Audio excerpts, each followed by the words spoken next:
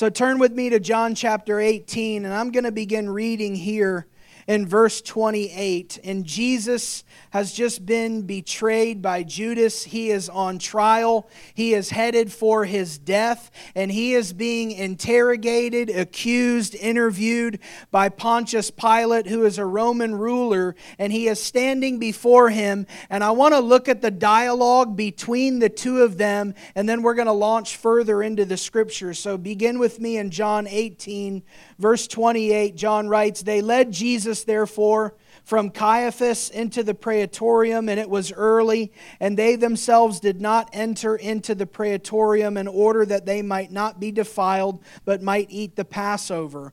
Pilate therefore went out to them and said, 'What accusation do you bring against this man?' They answered and said to him, 'If this man were not an evildoer, we would not have delivered him up to you.'" So stop right there. How many of you know that the rulers thought that Jesus was evil? They're calling someone who is the Son of God, who we know lived a perfect and sinless life, they are calling him an evildoer. Now this is important because if you are going to stand against the spirit of the age, name calling is just the beginning. Jesus actually said, "They hated me first. And if they hated me, they're going to hate you." He made statements like, "If you were of the world would love you. But because you're not of the world rejects you." So to walk and to follow Jesus, if they called our Lord and Savior, now mind you, this isn't just some group of barbarians and heathens. These are the Jews. These are the religious leaders of the day. These are the professionals who are saying Jesus is an evildoer. Are you ready to be called names? I warned you about the tension. See, I fear that part of what sits on us as Christians is that we want to be viewed as nice and good and quiet and calm and respectful people. I hope to stir you up to a bit of rebellion against the spirit of the age. Because if you don't get a backbone down inside of you, quite frankly, you're a part of the problem, and lukewarmness is already knocking on the doors of your heart. So he's an evildoer, this our Jesus. We delivered him up to you. Verse 31. Pilate therefore said to them, "Take him yourselves, judge him according to your law." But the Jews said to him, "We are not permitted to put anyone to death, that the word of Jesus might be fulfilled, which he spoke, signifying what kind of death he was about to die."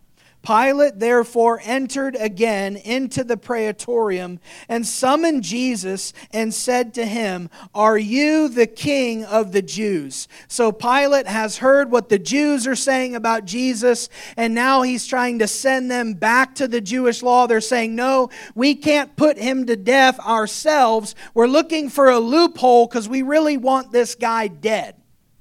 And so now Pilate's like, something's going on. I need to have a one-on-one conversation with this man. So he's going to ask Jesus himself in private directly, "Are you the King of the Jews?" Meaning, are you the Messiah? Are you the one that they're saying that you are? Or is something else going on here? So he asks him this direct question. Listen to the words of Jesus in response to Pilate. "Are you saying this on your own initiative, or did others tell you about me?"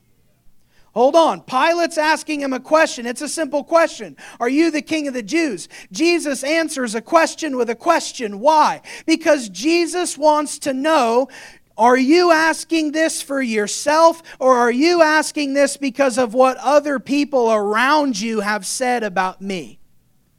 And I believe that he's testing and he's seeing, is this of your own initiative? Is there any faith behind that? Might you be open to the fact that I really am the King of the Jews? Or are you just repeating a question that somebody else has about me? In similar fashion, Jesus did the same thing when he asked the disciples, "Who do they say that I am?"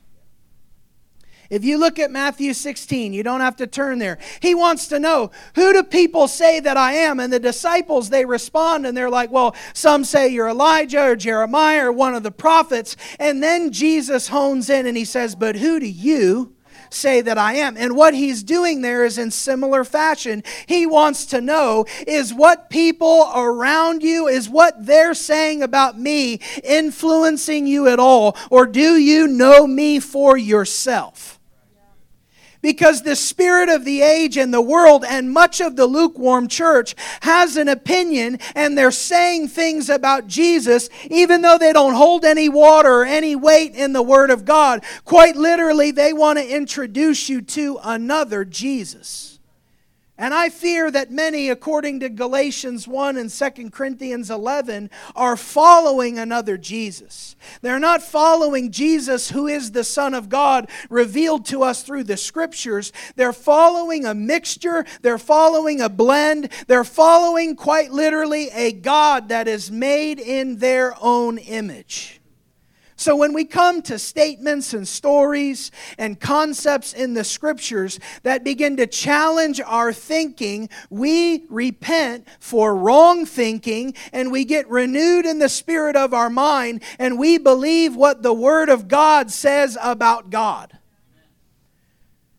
Most people haven't ever heard that. They don't experience that kind of training, that I'm actually to come to the Word of God and learn with an open and an honest heart. And if the Word of God commands something, I do it. If the Word of God forbids something, I run away from it. Why? Because Jesus said, if you love me, you will keep my commandments. But we've made this complicated. Do you know what spirit makes everything really complex? The religious spirit. You got to do it right, say it right, on the right day, at the right time, wearing the right thing. And here's Jesus looking at the heart. Are you asking this on your own initiative? Do you know Jesus for yourself? Do you have an intimate connection with God through the Son where you are experiencing His life and His presence and His truth and His grace? Where if somebody came along and tried to talk you out of it, you would reject them and throw them aside because, no, I know Jesus for myself. This is the goal of maturity. This is where you have a rock-solid connection with Him. So when everything goes haywire and crazy around you, you are rooted and grounded and your feet are set on the solid rock. You cannot be moved away from the gospel and the good news. So here's Jesus. Are you saying this on your own initiative? Or did others tell you about me? It's not good enough for others to tell you about Him. You need to know Him for yourself. Pilate answered, I'm not a Jew, am I? Now he's going to ask questions back. They're going to get smart with each other. I'm not a Jew, am I? Your own nation and chief priests delivered you up to me. What have you done? He's implying, surely you're guilty, buddy. You're standing here on trial and all these people want to kill you. Just go ahead and give it up. What is it that you've done to find yourself here? I want to remind you that Jesus is our example. He's our Lord and Savior. He is the picture of perfection, and He's on trial being called an evildoer, and He's about to be murdered for things that He never said and never did. Now I want you to picture your destiny wrapped up in Him. Or are you following another Jesus that leads you away from every conflict?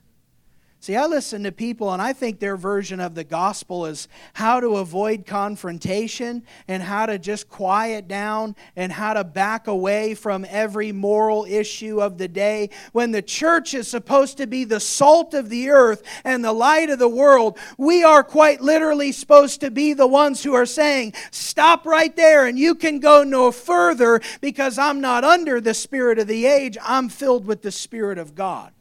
I am quite literally of a different spirit. I'm of a different planet. I'm not of this world. I'm just passing through. I've been born again. I have a new father and a new heart and a new mind, and I got a new set of plans for my life, and they are on a collision course with the spirit of this age.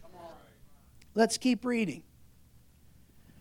What have you done? Verse 36, Jesus answers, my kingdom is not of this world. If my kingdom were of this world, then my servants would be fighting, that I might not be delivered up to the Jews. But as it is, my kingdom is not of this realm. Here's what you need to understand. Jesus heals the ear that Peter cuts off because he's saying, you're fighting a physical fight and I'm after spiritual violence. Peter got all stirred up and fired up. Hey, don't touch the Son of God. And he cuts off the ear of Malchus. And Jesus is saying, hey, hold on. No. No, listen, we've got work to do. Because you know what? I've got a greater benefit that if you stop me from going to the cross, if you prevent me from giving my life for the world, then the world will be shut up in darkness. So Peter oftentimes misunderstood that the kingdom, he thought it was of this realm. And sometimes you see them, they get excited like, is it at this time that you're bringing the kingdom? Like, is now the time that you're going to rule and we're going to crush our enemies? Oh, I can't wait to finally dominate some Romans. I'm tired of the way that they're ruling over us. And Jesus is saying, no, now's not the time. That time is coming, but don't misunderstand, it's not right now. So Jesus makes the declaration explicitly, my kingdom is not of this world. So you need to understand that when you come, and by the way, the kingdom only has one king, and the body only has one head, and his name is Christ Jesus. That when you come and you serve Him and you are a part of the new kingdom, your kingdom and your king are not of this realm. They are not natural. Not physical in essence. It manifests physically. It manifests in how we live our lives. But the kingdom of God is His reign in demonstration. Let me clarify something for us because these are concepts we talk a lot about at our Father's house. The kingdom of God is God's reign and demonstration. It's what happens when the king is rightly honored, when the Father is in the room. It's what happens when His nature begins to fill His people and Jesus is rightly seen and honored. That's the kingdom of God in demonstration. Are you still here? The church is the vehicle through which God manifests His kingdom. So God wants to demonstrate His kingdom, His laws, His principles, His natures through His people, us, the church. Does that make sense? All right, let's keep going. My kingdom's not of this world. My kingdom's not of this realm. Verse 37, Pilate now has another question. So, you're a king. Jesus answered, you say correctly that I am a king. For this I have been born, and for this I have come into the world, to bear witness to the truth. Everyone who is of the truth hears my voice. Pilate asks a phenomenal question, to which we don't get a biblical, scriptural, immediate answer. He says, what is truth? And then the story goes on. I want to park you right there for a minute. Jesus says, I've come into the world to testify of the truth. Pilate's like, what is truth? You tell me what is truth. You need to have an answer for what is truth, and you need to have one right now. Because the spirit of the age and the world that we live in is redefining truth every generation. What is true today was false years ago. What was false years ago may be true today. How many of you know that's not truth at all? Here's what you need to understand. Truth is unchanging. 2 + 2 will always be 4. That's mathematical truth. Please say amen for your own soul. But the world that we live in says 2 plus 2 is 3.5. 2 plus 2 might be 4.158. 2 plus 2 might be an orangutan on a wagon on the Oregon Trail. Well, I don't feel like 2 plus 2 is 4. Today I feel like 2 plus 2 is Thursday.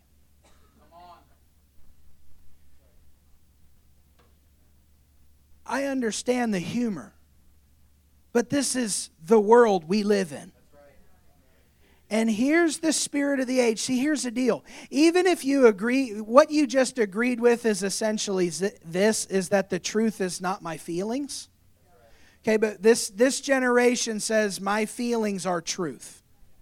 So if I feel like something that defies logic, that defies biology, that defies just basic common sense, my feelings are truth because my feelings are God, because I am God.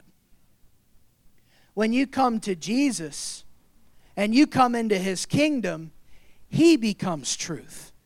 And His definition for truth, Jesus defined truth by His own person. Did He not say, I am the truth? That's right. Come on. And surrounding that, He said, I am the way, I am the truth, I am the life. If you want an all-out fight, if you just want to begin the wrestle with the spirit of the age, try this one for size. There's one way to heaven and two genders. Just start right there. That's just an appetizer. Hey, what I believe is there's one way to heaven and there's two genders. And you will watch people and their demons start twitching and start gnashing and start calling you an evildoer. You are hateful. You are bigoted. Oh, how could you be so mean? No, Jesus taught me that truth and love go together. So my definition of truth and love per the Word of God tells me that loving someone means I tell them the truth always. But when you're under the spirit of the age and people are in sin, you think it's your job to ignore their sin. Oh, it's quiet in here. Honestly, some of us, that may be your experience in your last church. When there's sin, we just look the other way. Oh, we just pray. Or better yet, we just talk about them behind their back. We just whisper and we just gossip and we just feast on the flesh and the failures of other people that we're supposed to be loving and building each other up and holding each other accountable. Churches that are influenced by the spirit of the age will not confront sin.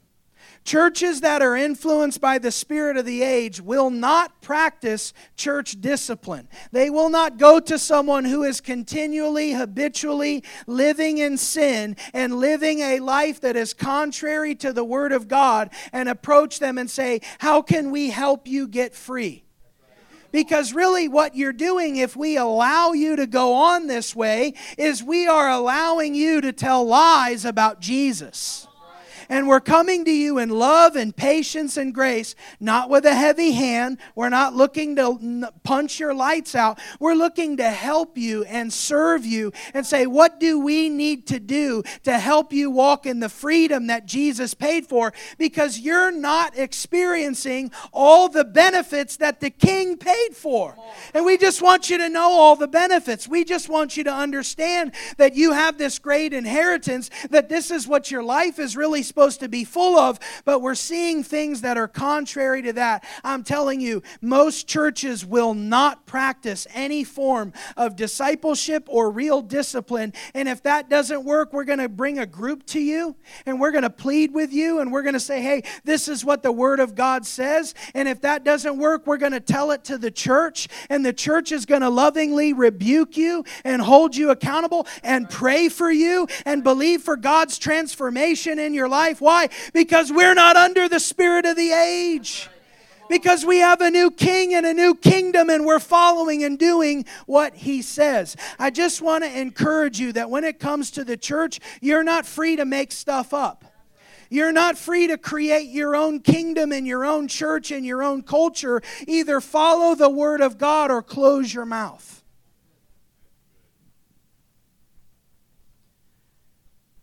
I have come into the world to bear witness to the truth. You need to understand that if you are alive and breathing air in 2023 in the United States of America or wherever you live in the world, you are experiencing a massive clash of cultures. You are witnessing the war between the spirit of the age and the Spirit of God. And Jesus, our King, our leader, our friend, our good shepherd, and our Father expect us to stand and testify of the truth. There is no biblical precedent for cowering to lies, or for going along and pretending that lies are truth.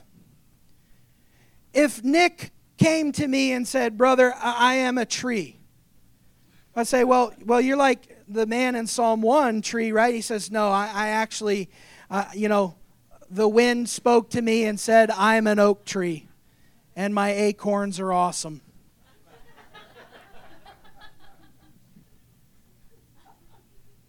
I'm not even trying to be funny, but this is what we're up against. I would say, "Brother, you're not a tree, you're a man." I'm not hating you. My heart is not full of any kind of venom towards you. My heart is actually broken and full of compassion. I mean, y'all, we need to have a quick conversation here. The transgender movement is full of darkness and deception. And before you go hating them, pray for them.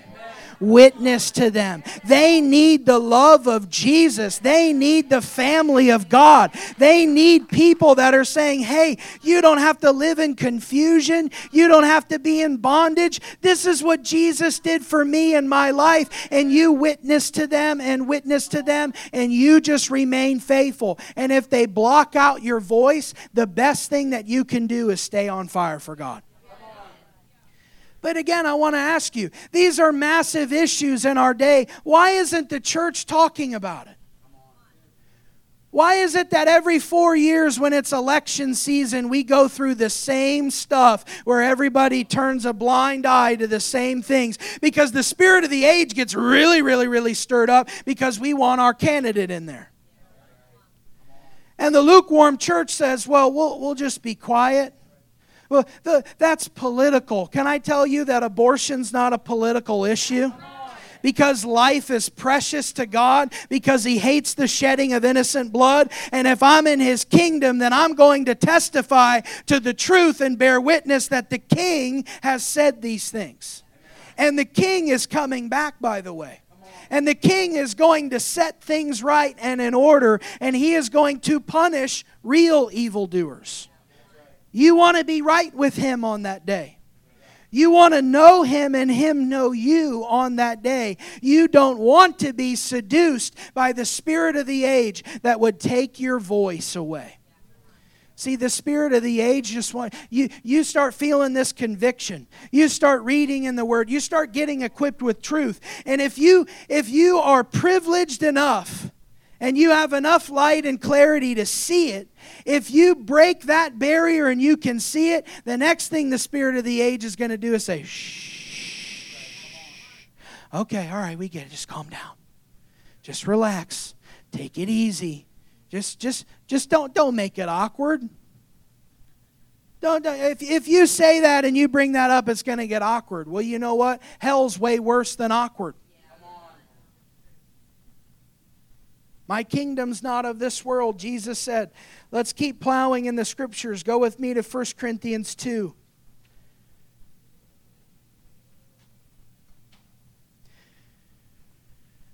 God, please raise up churches in America that will equip the saints to expose the works of the devil instead of celebrate them or tolerate them. 1 Corinthians 2, verse 12, just a few verses here. Paul writes and says, "Now we have received not the spirit of the world, but the Spirit who is from God, that we might know the things freely given to us by God." Now, I think this is fascinating, because anytime the Word of God tells me what I've not been given, I'm paying attention. Because it's making a clarifying contrast. So Paul is saying, under the inspiration of the Spirit, you've not been given the spirit of the world. You've been given the Spirit of God. And the Spirit of God wants to show you the things that have been freely given to you by God. So the Holy Spirit has a role. He has a part to play. And what He does is the Holy Spirit shows you, hey, this is what Jesus paid for. This is who Jesus is. The Holy Spirit begins to reveal to you all the benefits and all the blessings when you're really following Jesus. The Holy Spirit can fill your heart with joy in the midst of tragedy and trial and sadness. How is that possible? Because your eyes are not on this life. Your eyes are on the life that is to come. Have you ever been to a funeral where there was real joy and celebration?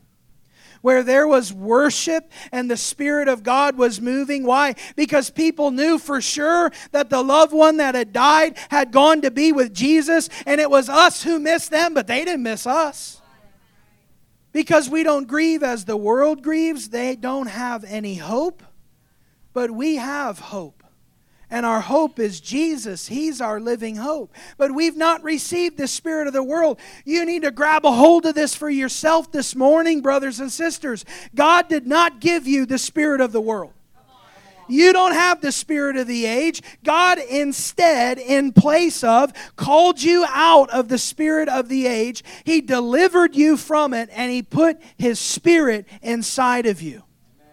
I love it when you begin walking with people that they just start following Jesus and they're like, man, I'm like starting to do stuff I didn't do before. Like, what do you mean? Like, I was sitting at dinner with my friends and everyone was ordering drinks, and I knew we were going to sit there and get drunk, and I ordered a water. And my friends were like, water? And then, not only that, I told them all about Jesus and the work that He's doing in my life. And I talked about Jesus as if He's a real person. And they asked me if I had been to the psych ward. And I said, I've been to heaven's ward, and my heart has seen Him, and the truth is setting me free, and I want my friends to know Jesus. I want to begin to bear witness to the truth. It's amazing what happens. Why? What are they testifying to? The Spirit that used to talk through me is dead. And the Holy Spirit is now beginning to speak through me. He's testifying through me. He's bearing witness to Jesus. The Spirit of God. Listen, people get all mixed up and turned around. Well, how do I know when to speak up? Always. Jesus will always anoint you to preach and teach and speak up and share His word. He's going to be there. He said you don't know what you're going to say in that moment. They're going to bring you before rulers and authorities, but the Spirit of your Father will give you the words in that moment.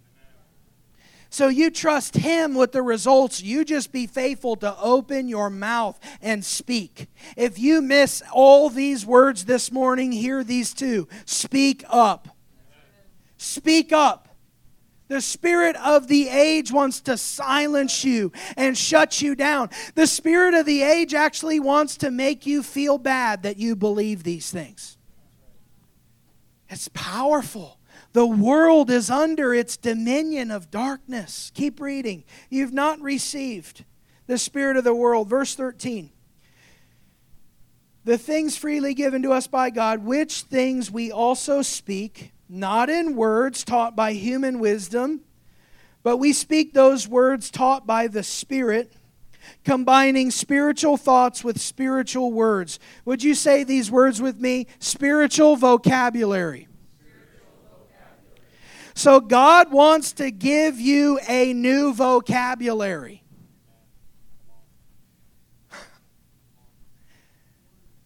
Was it just me that got a bar of soap as a child? When you said, praise the Lord. No, I'm not a victim of parenting. Thank you, Jesus.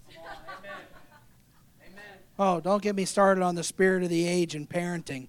If you discipline your kids, you're hurting them. You hate them. No, I think that Barry Nichols got it right, that if I don't discipline my kids, that's child abuse. Because I send them out of my house and they think the world revolves around them, and they realize it doesn't revolve around you. It actually revolves around Jesus. You've not received the spirit of the age. You've received the Spirit of Jesus, the Holy Spirit. And you're going to get a new vocabulary. Wisdom by the Spirit, combining spiritual words and spiritual thoughts. So God wants to give you a whole new set of understanding. He wants to teach you by His Spirit. He wants to fill your mouth with words that are pleasing to Him. James tells us that blessing and cursing should not come out of the same mouth. Listen, it is the easiest thing that you can do in your transformation journey is clean up your language and glorify God with your speech. It actually says that if you can't watch your mouth, you might not even really know God. Read James. It's the basics where we just start with the self-control over our speech. Proverbs says where words increase, transgressions increase. So I'm telling you to speak up, but you make sure you speak up under the inspiration of the Holy Spirit. And you allow God and His Word and His witness to come through your life. I'm not just saying fill the air with chatter. I'm saying witness to the truth. Tell people the truth always. Love will always show you how. It will never tell you not to. The spirit of the age's definition of love is don't tell people the truth. Keep the truth to yourself. That's not loving people. Y'all still here? One more verse, verse 14. We're going to get some clarity here. But a natural man does not, say does not, does not accept the things of the Spirit of God, for they are foolishness to him, and he cannot understand them, because they are spiritually appraised, or the word there means examined and understood. I love the church of Jesus deeply. We have dedicated our lives to serving her and building up the body of Christ. I love God and I love the church deeply, and it grieves me to tears to no end that so many places are trying so hard to make spiritual things carnal. To take natural people, and rather than challenging them to repent and confess their sin and call on Jesus for salvation, the church says, well, we need to cater to natural-minded people. This one verse of Scripture is exactly how the church has become the state that she's in. This is why we look the way that we do. I'm talking Big C Church. This is why we've watered down the truth. We have taken all the manifestations of the Spirit and we either don't believe in them or we put them in a back room somewhere. You know what might be a great witness to the power of the gospel? Somebody getting delivered from demons right up front for people to see, wow, there was a spirit that came out of that person. And the Holy Spirit began to take up residence, and there was transformation, evidence, and fruit that they began to follow the Lord and not themselves after that moment. But instead, we say, well, people aren't going to understand that. And rather than teach and rather than train and rather than example, what we did is we poured all the water out of the pool and we turned the church into a kiddie pool. And it's like just a few inches deep, and we just dance around and, a few things, and then we go home. And really, we're not equipping and training people to develop a hunger and a desire and a lifestyle that pleases God. We're just trying to have a pep rally that makes you feel less miserable every week. The truth by nature is exclusive. When you speak truth, 2 plus 2 is 4. That's an exclusive statement, because you saying it's 4, I just excluded 3, 2, 8, and 8,088. But when you're under the spirit of the age, truth is relative. Truth is whatever you need it to be in the moment. And here's the Word of God telling us, natural man cannot comprehend the things of the Spirit. So you know what we do? When you reach those roadblocks, we pray and we intercede. And we get on our face before God and we say, "Oh Lord, if you revealed yourself to me, surely you can reveal yourself to them. Father, I pray for my lost family, my lost loved ones. I'm interceding, I'm standing in the gap, and I'm believing for their salvation, for their healing, for their deliverance. And I'm going to be a faithful witness to them. And then guess what? My lifestyle is going to line up with my testimony to them." Because what really turns people off and away is when you're actually a hypocrite and you're telling them to repent of their sins and you live in sin. You all here? Okay, one more place. Ephesians chapter 2. We're going to keep plowing in the Word of God. I told you. I preached part of this in Northern Ireland. And I believe it's part of what produced the breakthrough that we saw. Because the Word of God is alive and active, amen? When you preach and teach and you speak the Word of God, the atmosphere shifts. Don't believe anything else. Ephesians chapter 2, verse 1. "And you were dead in your trespasses and sins, in which you formerly," please say formerly. "You formerly walked according to the course of this world, according to the prince of the power of the air, of the spirit that is now working in the sons of disobedience." So there is a spirit, the spirit of the age, the spirit of disobedience that is at work in the people of this world. But the distinction is here for us again. You don't have that spirit anymore. You're not of the spirit of the world anymore, amen? You have the Spirit of God in you. So if the Spirit of God is at work in your life, you have some things that are formerly.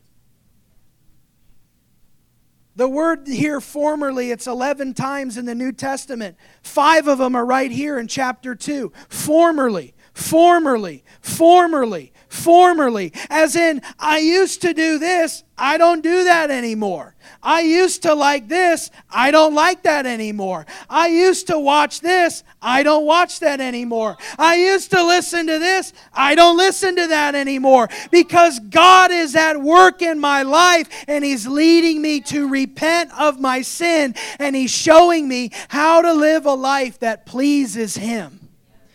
On my worst day, on my most discouraged day, on a day when Paul is down in the dumps, there are a whole host of things that I don't do and I don't question because they're not options anymore, because I've been set free from all that trash.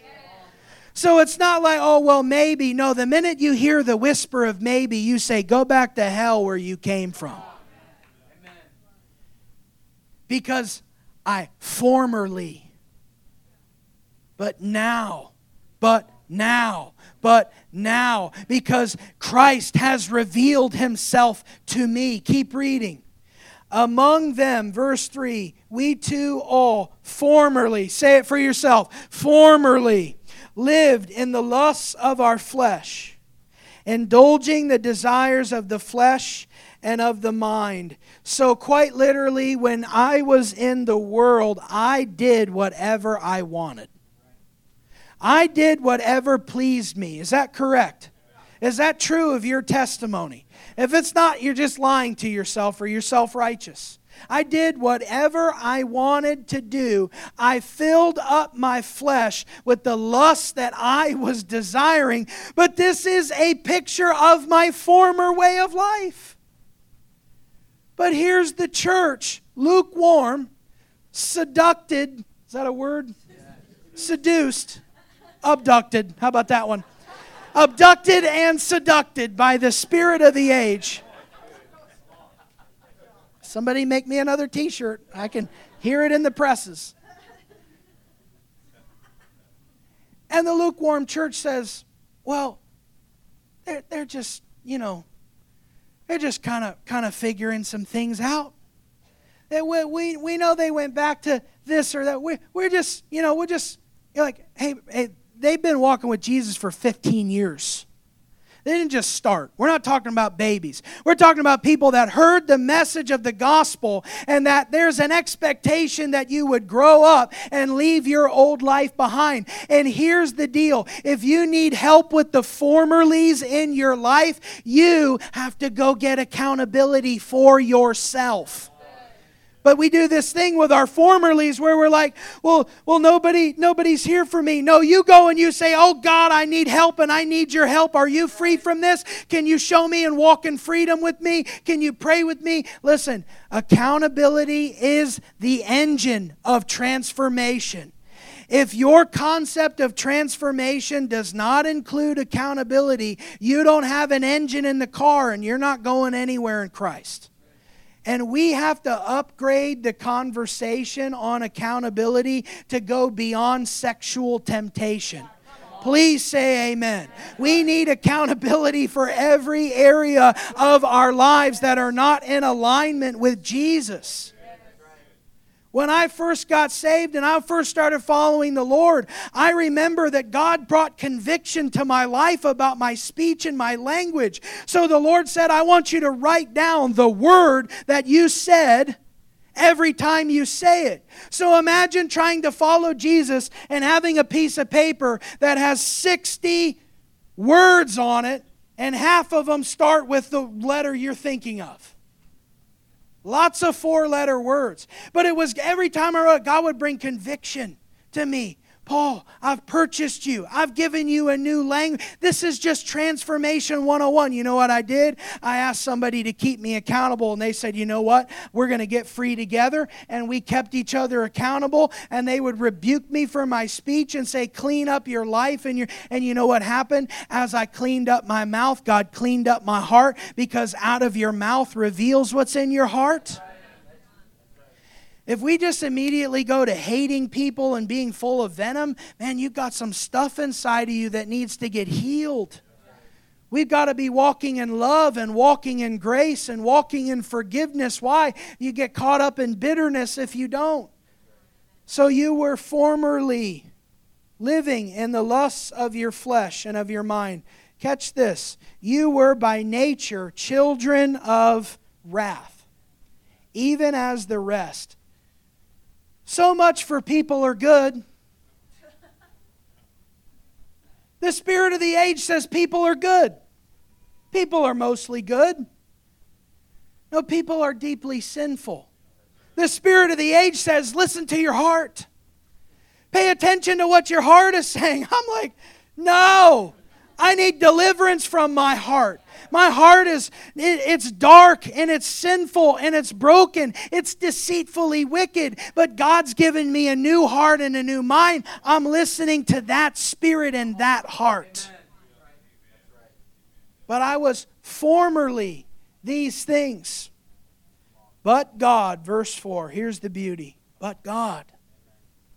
What do? We're by nature children of wrath. We're indulging in the lusts of the flesh and of the mind. We're under the course of this world. The prince of the power of the air is dominating us. We can't help but to sin and love to sin. But God. But God. But God being rich in mercy. You want to know what God is wealthy in? Mercy. showing people mercy. It delights His heart. It should move our heart to be merciful to people. If you've got people that you delight in their demise and you hope that they go to hell, your heart is unredemptive.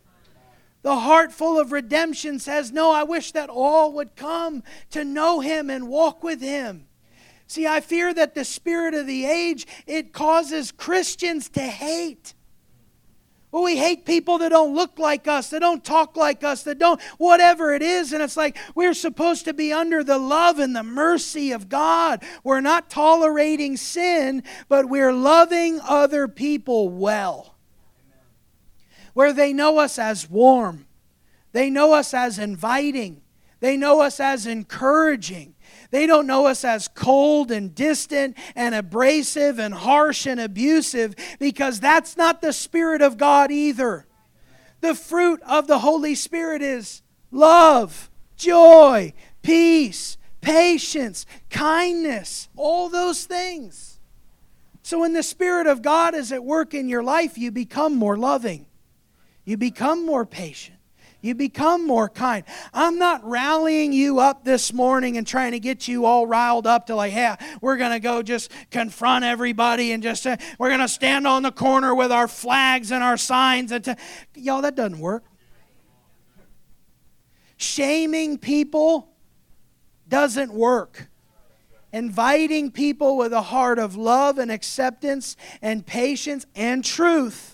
Holding these things together. What does it look like to love people in darkness with truth? The Holy Spirit will lead you and show you. But I promise you this. When the moment comes, when it's going to get awkward, and we're going to start mentioning repentance and hell and sin, because if you can't say those words to people, you're afraid of man. When that moment comes, you make sure you have it with grace, but you make sure you have it. Because if you don't, it's not the gospel of Jesus you're preaching. It's not the gospel of transformation that you're inviting people into. It's some form of self-help, tolerance, looking the other way. None of that sets you free. Are you grateful for being convicted of your sin? I know I am. I'm so grateful that God taught me that what I used to do was actually just like eating my own vomit and returning to it again. But God, being rich in mercy, because of the great love with which He loved us, what did He do? Verse 4. We were dead in our transgressions, verse 5, and He made us alive together with Christ. For by grace you have been saved, and He raised us up with Him, and He seated us with Him in the heavenly places in Christ Jesus, in order that in the ages to come, this is so cool, that in the ages to come, He might show the surpassing riches of His grace and kindness toward us in Christ Jesus. So God is rich in mercy, now He's rich in grace. He sounds pretty wealthy, doesn't He? And He has a plan for the ages to come. Did you catch that? So God's going to lavish us with grace, with mercy. Listen, and in the age to come, His grace and His splendor is going to be continuously revealed. But that's if you get to see Him. Every single person that is born of flesh has an eternal soul.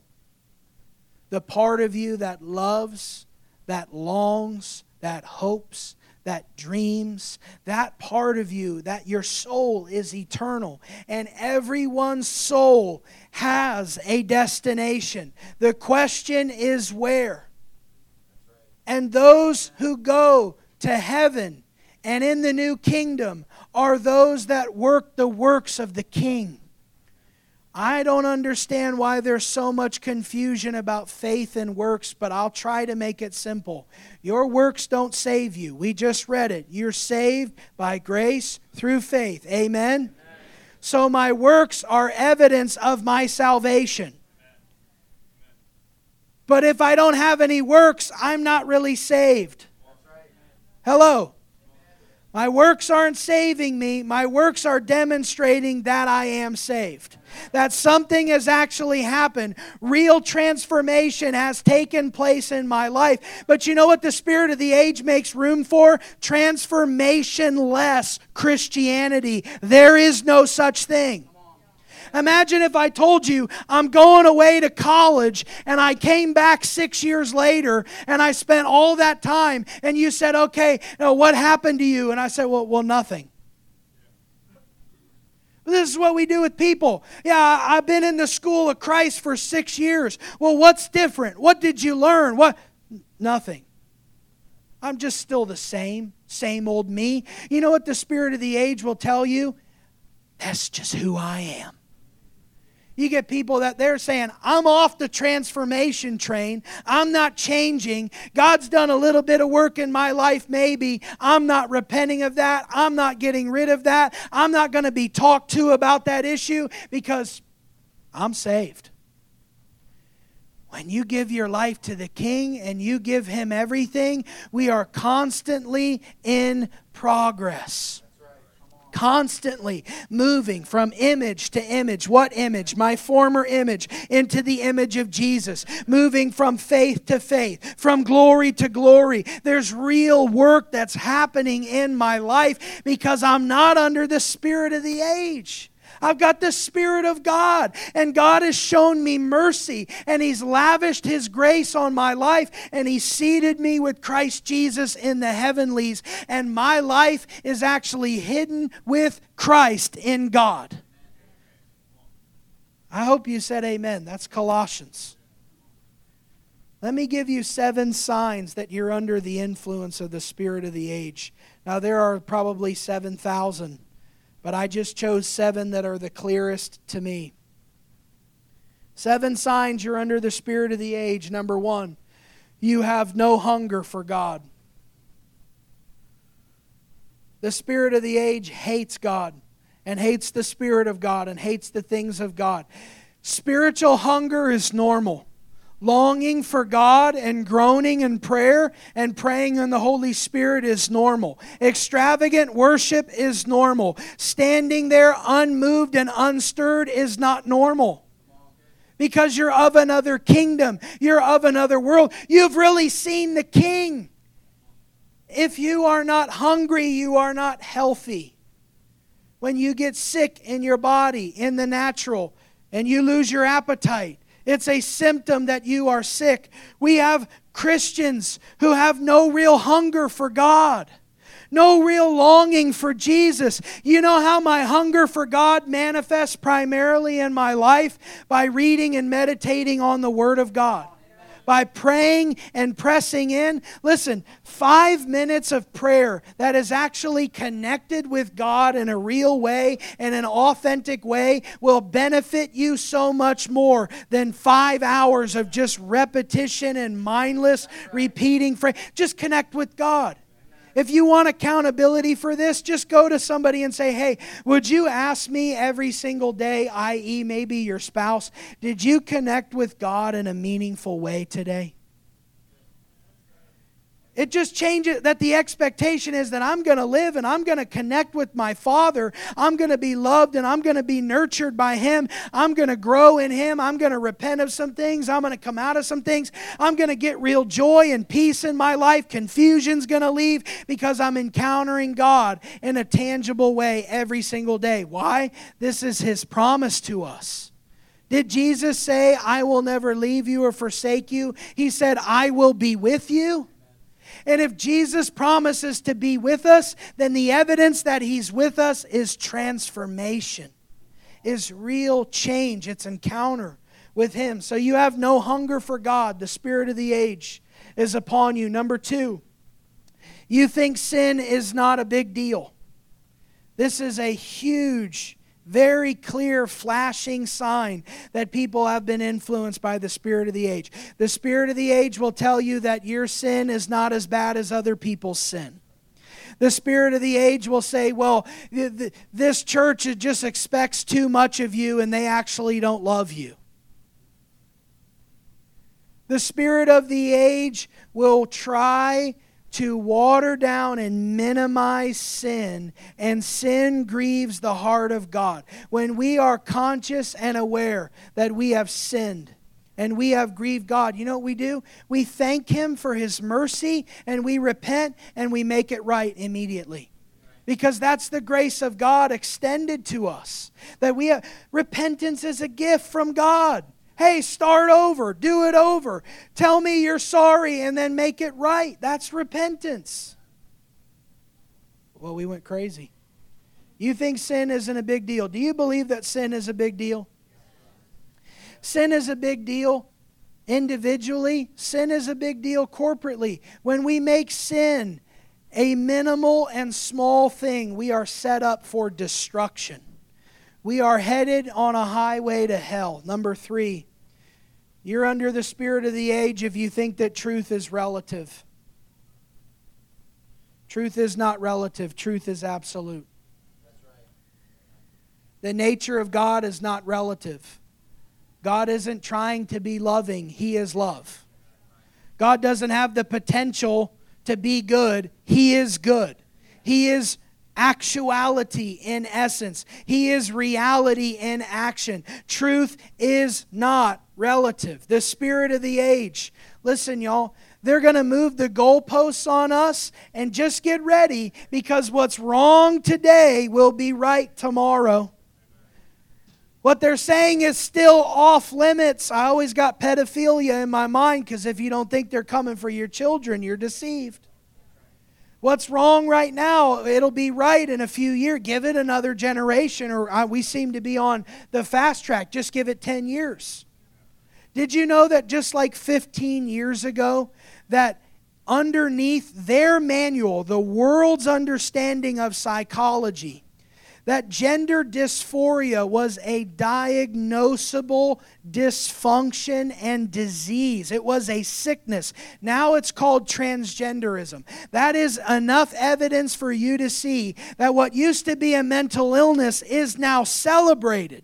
And we're leading people off of a bridge, and we're telling people, it's okay, you are your feelings, and here's the church like, well, we better not hurt anybody. No, people are being hurt more by our silence than anything. Number 4, you care about keeping up with society. You think about the latest trends. You think about what's popular.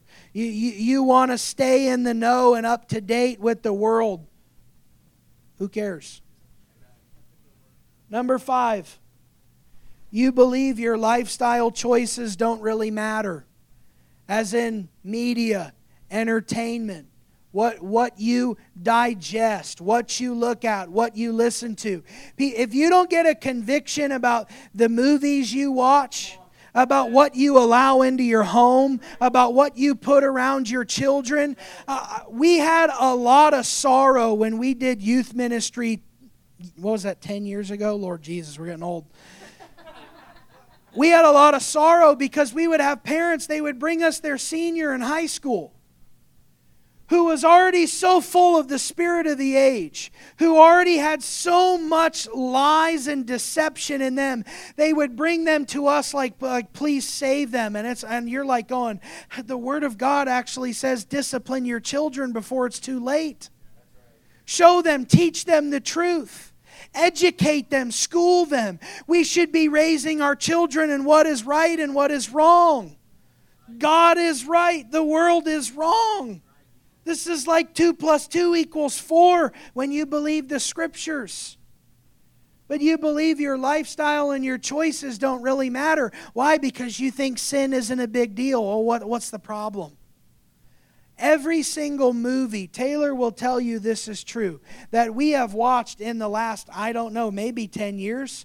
There's a thing called IMDb. You can look up a parent's guide for every movie that you are thinking about watching and find out the contents that are in that movie. And if it's nudity, if it's sexual immorality, if it's no, the answer is no. No. No. Not only am I married, but I'm married to Jesus. I'm devoted to Him. My eyes don't need to be looking at the nakedness of someone else just because Hollywood says it's entertaining. It matters because it puts the fire of God out in your life. It fills you with shame and condemnation, and then you have to work through all the junk of not feeling worthy and feeling like a hypocrite when you raise your hands in worship, when really you were made to just behold God and love Him with clean hands and a pure heart. Number 6, you hate the process and you want success immediately. This is highly evident of the spirit of the age. God is a God of process. This is normally the one that hurts the most. God is a God of process. The spirit of the age says, it's my money and I need it now. I want it all right now. We have raised a generation of kids that are 14 that get their first job, and by the third day they can already manage the company better than their manager. Now, you need to just show up on time, bud, and work hard. But we've eliminated the process, and we actually learned to hate the process, but God is a God of process. God is watching what you do while the process of whatever you're pursuing unfolds. He is looking at the culture and the condition of your heart. But when you're under the spirit of the age, you're angry, you're upset that I'm not getting it all right now. The greatest things that you and I can live for take a lot of time to develop. If you want a healthy marriage or a healthy relationship, you develop it over time. It is a process, and this is how God works. By the way, if you encounter people that want you to move quickly and immediately and you're not ready, you're under manipulation and control.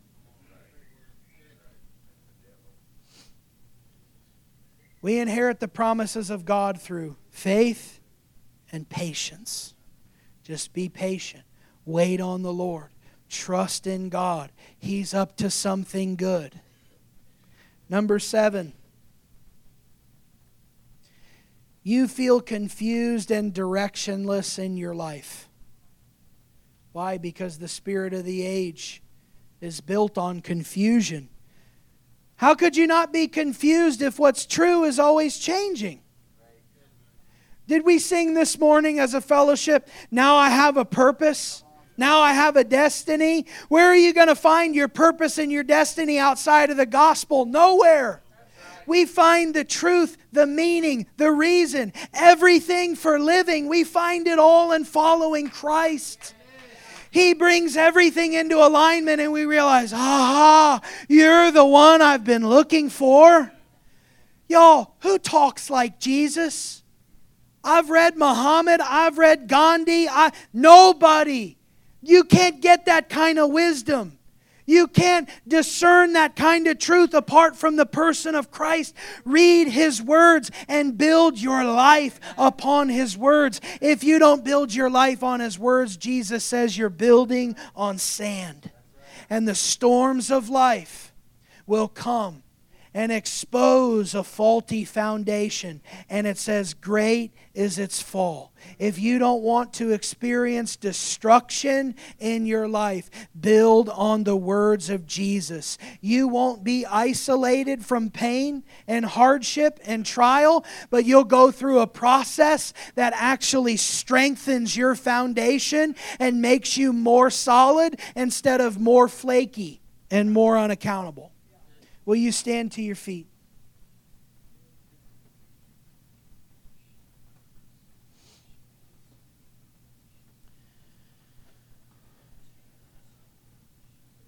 I was praying this morning and asking the Lord, Father, you want me to bring people forward this morning if you allow me to preach this message? And I felt like I heard the Lord say no.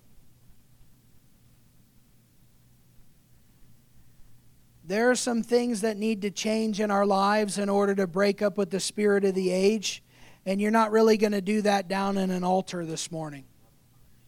You're going to do that when you go home. You're going to do that on the drive home.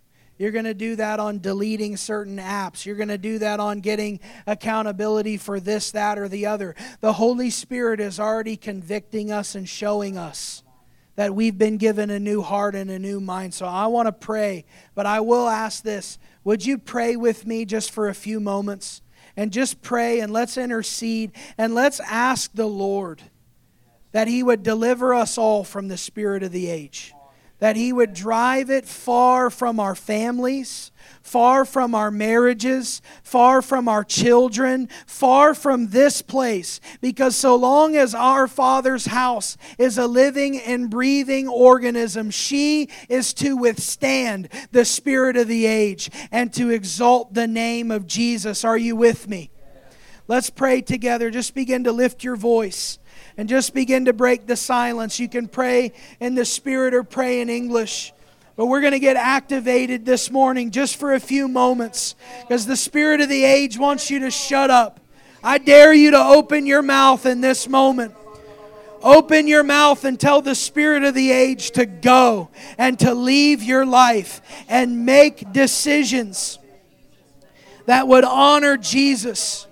Father, I pray for a breakup this morning, that we would break up with the devil, that we would break up with the God of this world who blinds the minds of the unbelieving. Father, I pray that the Spirit of truth would prevail in Jesus' name. God, we thank you for your word that is true. We thank you, Lord, that marriage is between one man and one woman for a lifetime. I thank you, Lord, that children are a blessing and not a burden. Lord, we thank you that the church is the pillar and the support of the truth. And we thank you, Lord, that we're called to stand in your army and proclaim your truth. Today and every day forward, we refuse to submit ourselves to the spirit of the age. We refuse to quiet down and shut up and back down and avoid confrontation. We thank you, Lord, that your love is setting us free from the fear of man and that you've given us a new spirit and a new heart today. Lord, deliver us from living under the influence of this world. Let us be a people that are holy, that are blameless, and that are set apart for your kingdom and your glory. God, would you use this house in a mighty way? Lord, may we stand in the face of darkness and proclaim the light of the truth of Jesus Christ. Holy Spirit, would you work in our hearts right now? Lord, deliver us. Set us free, O God.